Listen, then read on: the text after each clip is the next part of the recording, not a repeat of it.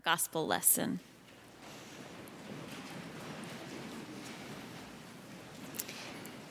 This is from John chapter 9, starting in verse 1.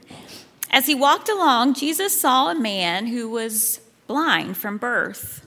And the disciples asked him, "Rabbi, who sinned, that this man or his parents, that he was born blind?" Jesus answered, "Neither this man nor his parents sinned. He was born blind so that God's works might be revealed in him. We must work the works of him who sent me while it is day. Night is coming when no one can work. As long as I am in the world, I am the light of the world." When he had said this, listen to what he did. Jesus spat on the ground and made mud with the saliva and spread the mud on the man's eyes, saying to him, "Go wash in the pool of Siloam." Then he went and washed and came back, and the man was able to see. The neighbors and those who had seen him before as a beggar began to ask, "Is that not the man who used to sit there and beg?" And some were saying, "Yes, it's he." But others were saying, "No, it's just someone who looks like him." But they kept asking, "Then how were your eyes opened?" The man said, "The man called Jesus made mud, spread it onto my eyes, and said to me, 'Go to Siloam and wash.'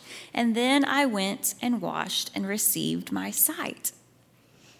This is the word of God for you, the people of God. Thanks be to God. You may be seated. And now our children, K through second graders, are invited to go with Pastor Renee for children's worship.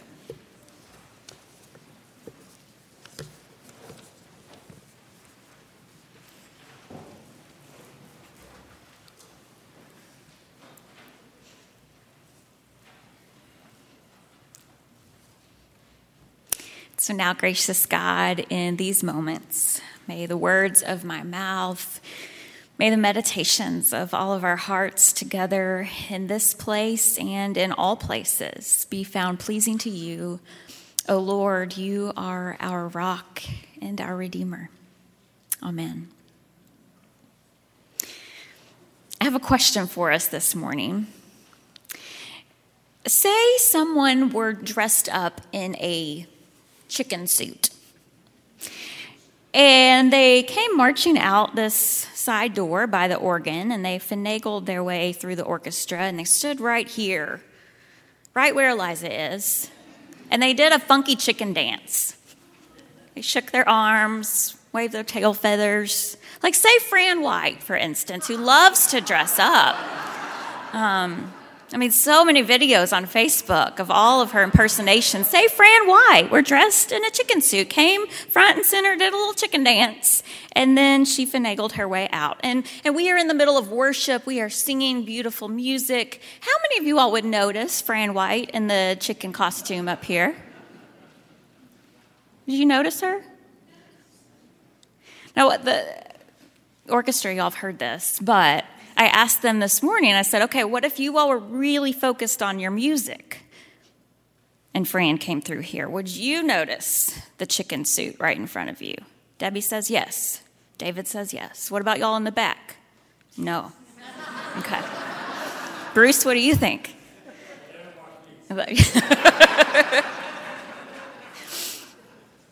So in 2014, National Geographic conducted an experiment to help answer this scenario of how many of us would notice something so obvious happening right before our eyes if we were paying attention to something else.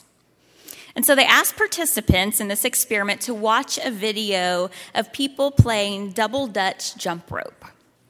Now, there were people wearing different colored shirts, green, yellow, red, and purple, and they were jumping across the ropes. And the participants were asked to count the number of times that people on the green team jumped over the rope. Now, keep in mind, these were very experienced jump ropers, and participants would need to watch this video closely to count the correct number of jumps. And 40% of them got the correct answer 38 times. But then they were asked a second question because the experimenters said, "Did you notice anything else happening during that double Dutch jump rope game?" Because in the middle of the 38 jumps, a person who was not Fran White, dressed in a giant chicken costume, walks into the middle of the camera frame, in the middle of all the jumping ropes. This person does a funky chicken dance, and then they walk off the screen. And nearly half of the people in this experiment completely missed the crazy chicken dance, even though they were staring right at it. Now, some of them refuted. They said, "You showed me a different video. My video did not have that chicken in it." They were convinced. Finally, there was one more change. The wall behind the jump ropers began as a bright blue, and then it slowly changed over the course of this 30-second video to be a bright red color at the end. And almost every single person missed this significant change, even though it was happening right in front of them. There's a term for what this is called. It's inattentional blindness. And it explains why people typically do not consciously perceive aspects of their world that fall outside of the focus of their attention. Now, these things can be dramatic enough that 90% of us are convinced that we would never miss something as obvious as a chicken dancing in front of us. But in reality, most of us do. It's why we can be driving a direction we go every single day, and then one day we say, "Was that always there? Do I drive past that every day? Because I've never noticed it before." One of the original researchers, Daniel Simon, says this form of invisibility depends not on the limits of the eye, but the limits of the mind. We consciously see only a small subset of our visual world, and when our attention is focused on one thing, we fail to notice other unexpected things all around us, including those we might actually want to see. Now, today's text in John 9 is all about what we see and what or who we are actually missing. In fact, words like blindness, sight, seeing, and so forth crop up 24 different times in this whole 41-verse story. I only read the first several verses. Now, in this story we've just heard, Jesus spits in some dirt, rubs it around in the eyes of a man who was born blind, tells him to go wash his eyes, and suddenly this man is able to see. I loved when this text popped up on the lectionary as our gospel reading for this season of embodiment at Highland, because that doesn't get much more embodied than spitting in the mud and rubbing it in somebody's eyes. And there was a piece of me that thought, how cool would it be if I could bring a bucket of dirt to church and we could just pass it around today, let people spit up in it, and then we'll pick a volunteer. Paul Whiteley, we could rub it in your eyes and see what happens. But I decided against that. I didn't think that would go over very well. It's a fascinating story, though, isn't it? And I'm sure we've all heard sermons preached about Jesus healing this man and restoring his sight, and that's a sermon worth preaching. But the sermon I want to preach today is about what happens next.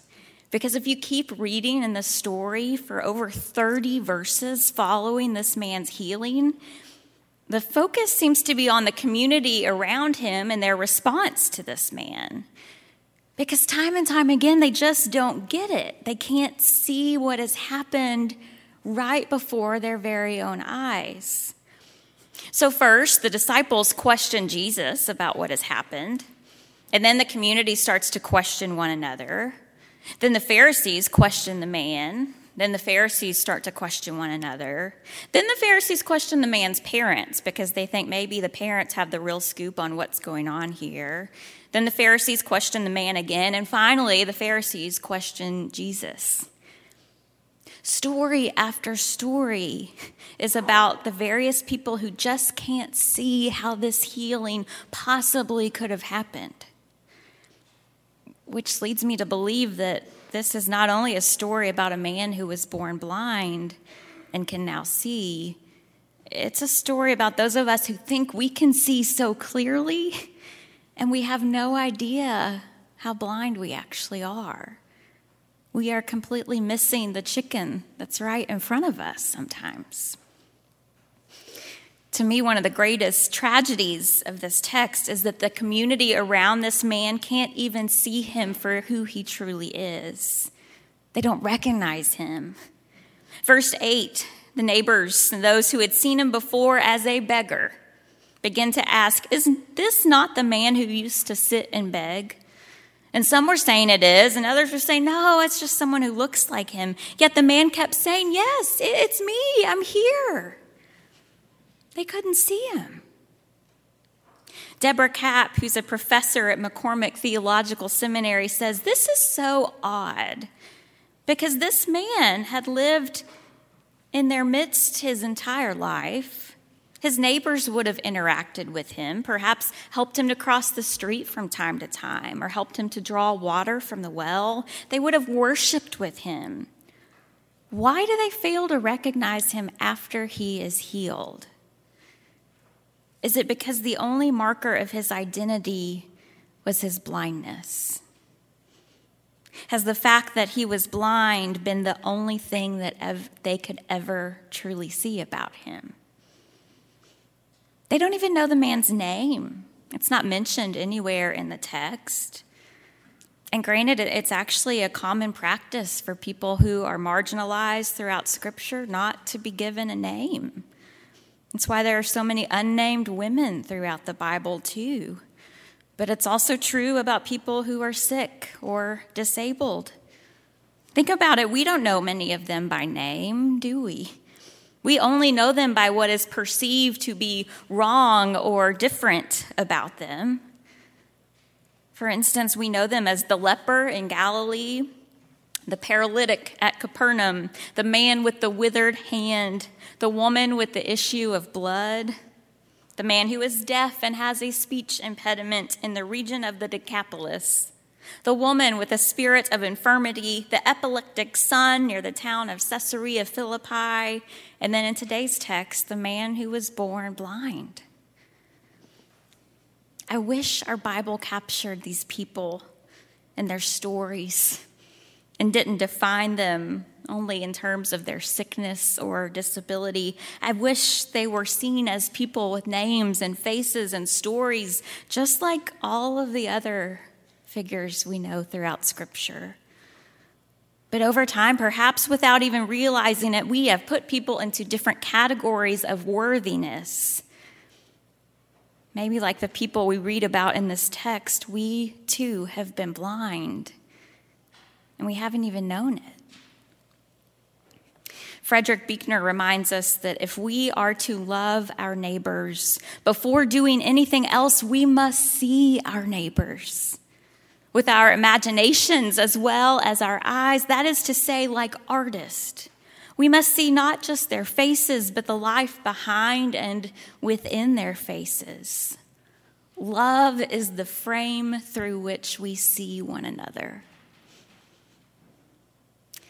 Those of us who look through that frame at the world and at our state have been pretty brokenhearted and infuriated this week. It's been named already in prayers, the bill that passed in Frankfurt that could deny the LGBTQ youth in our state gender-affirming care. And the question I've kept asking myself is, why can't they see these precious children and youth who will be affected by this bill? Why can't they see the harm that this will do? A local pediatrician wrote in the Lexington Herald Leader, "Children and adolescents in our state struggle with so many things: mental health, safety, hunger, education, and healthcare, inequality. poverty, substance use, and abuse, it is unconscionable that instead of spending time and energy to tackle any one of these major problems, the legislature has literally gone after our already marginalized children. But I wonder if any of them have ever met or spoken to these youth. I wonder if they have ever seen them. The pediatrician says, because I would tell the legislature that they are, without question, some of the bravest people I know.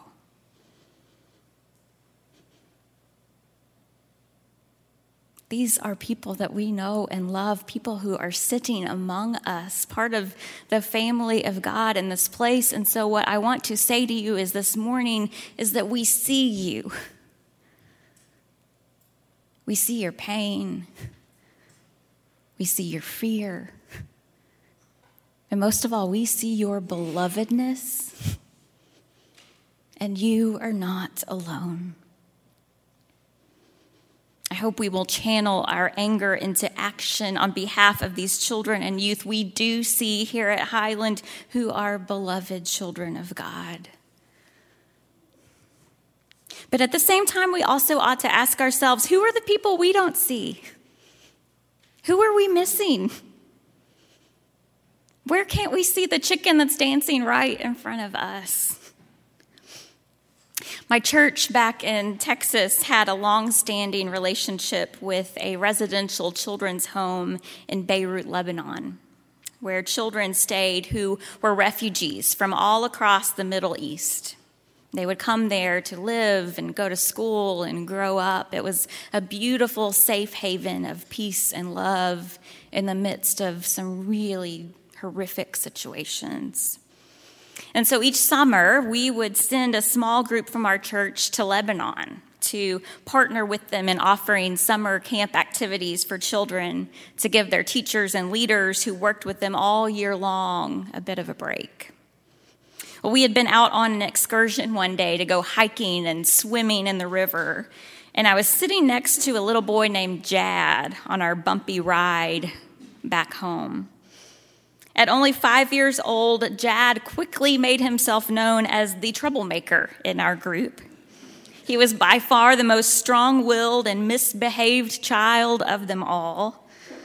We quickly realized that someone always needed to have an extra eye on Jad because he had a little bit of a temper, and it didn't take much to set that little kid off like a firecracker. And sure enough, not long into our bus ride that day, this proved to be the case. When Jad unsuccessfully tried to steal some candy from some of the other kids on the bus, let's just say there was weeping and gnashing of teeth. So Jad glared at me when I asked him to please return the candy, literally growling at me. And his body just shook with anger. He kicked and screamed. He was so upset until finally he began to calm down. The bus was hot. There wasn't air conditioning, and some of the kids started falling asleep after a long day of playing outside in the sun. And I watched as Jad tried to fight off falling asleep because he was still angry at me. And I began to think to myself, please don't fight it. Just go to sleep so I can spend the rest of this drive in peace.